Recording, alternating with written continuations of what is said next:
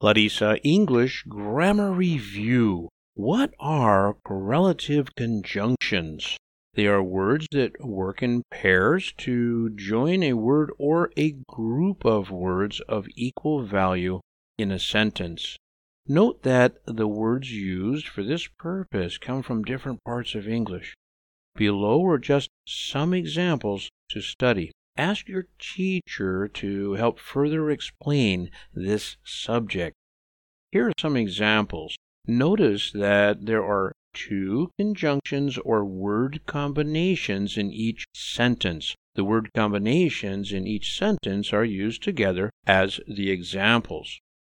I will either do my job or leave the company. She is not only pretty, but also extremely smart.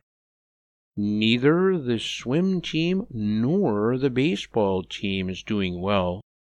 Both the basketball team and football team are doing very well.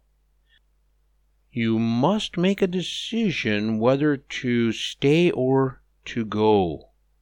Just as many Canadians love hockey, so many Americans love football. The more you practice spoken English, the better you will be at it. Basketball is as fast as volleyball.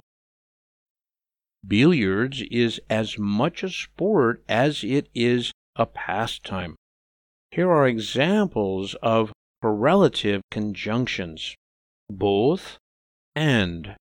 Neither nor, not only but also, either or, whether or, just as, so, the and the, as and as much as, no sooner than, rather than.